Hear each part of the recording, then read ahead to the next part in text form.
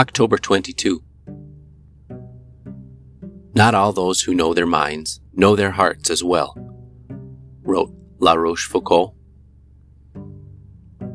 The Gamblers Anonymous program is of inestimable value for those of us recovering compulsive gamblers who want to know ourselves and who are courageous enough to seek growth through self-examination and self-improvement.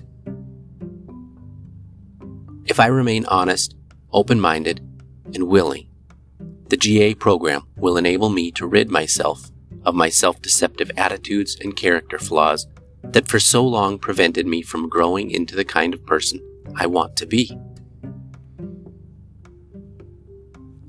Do I try to help others understand GA's 12 steps of recovery?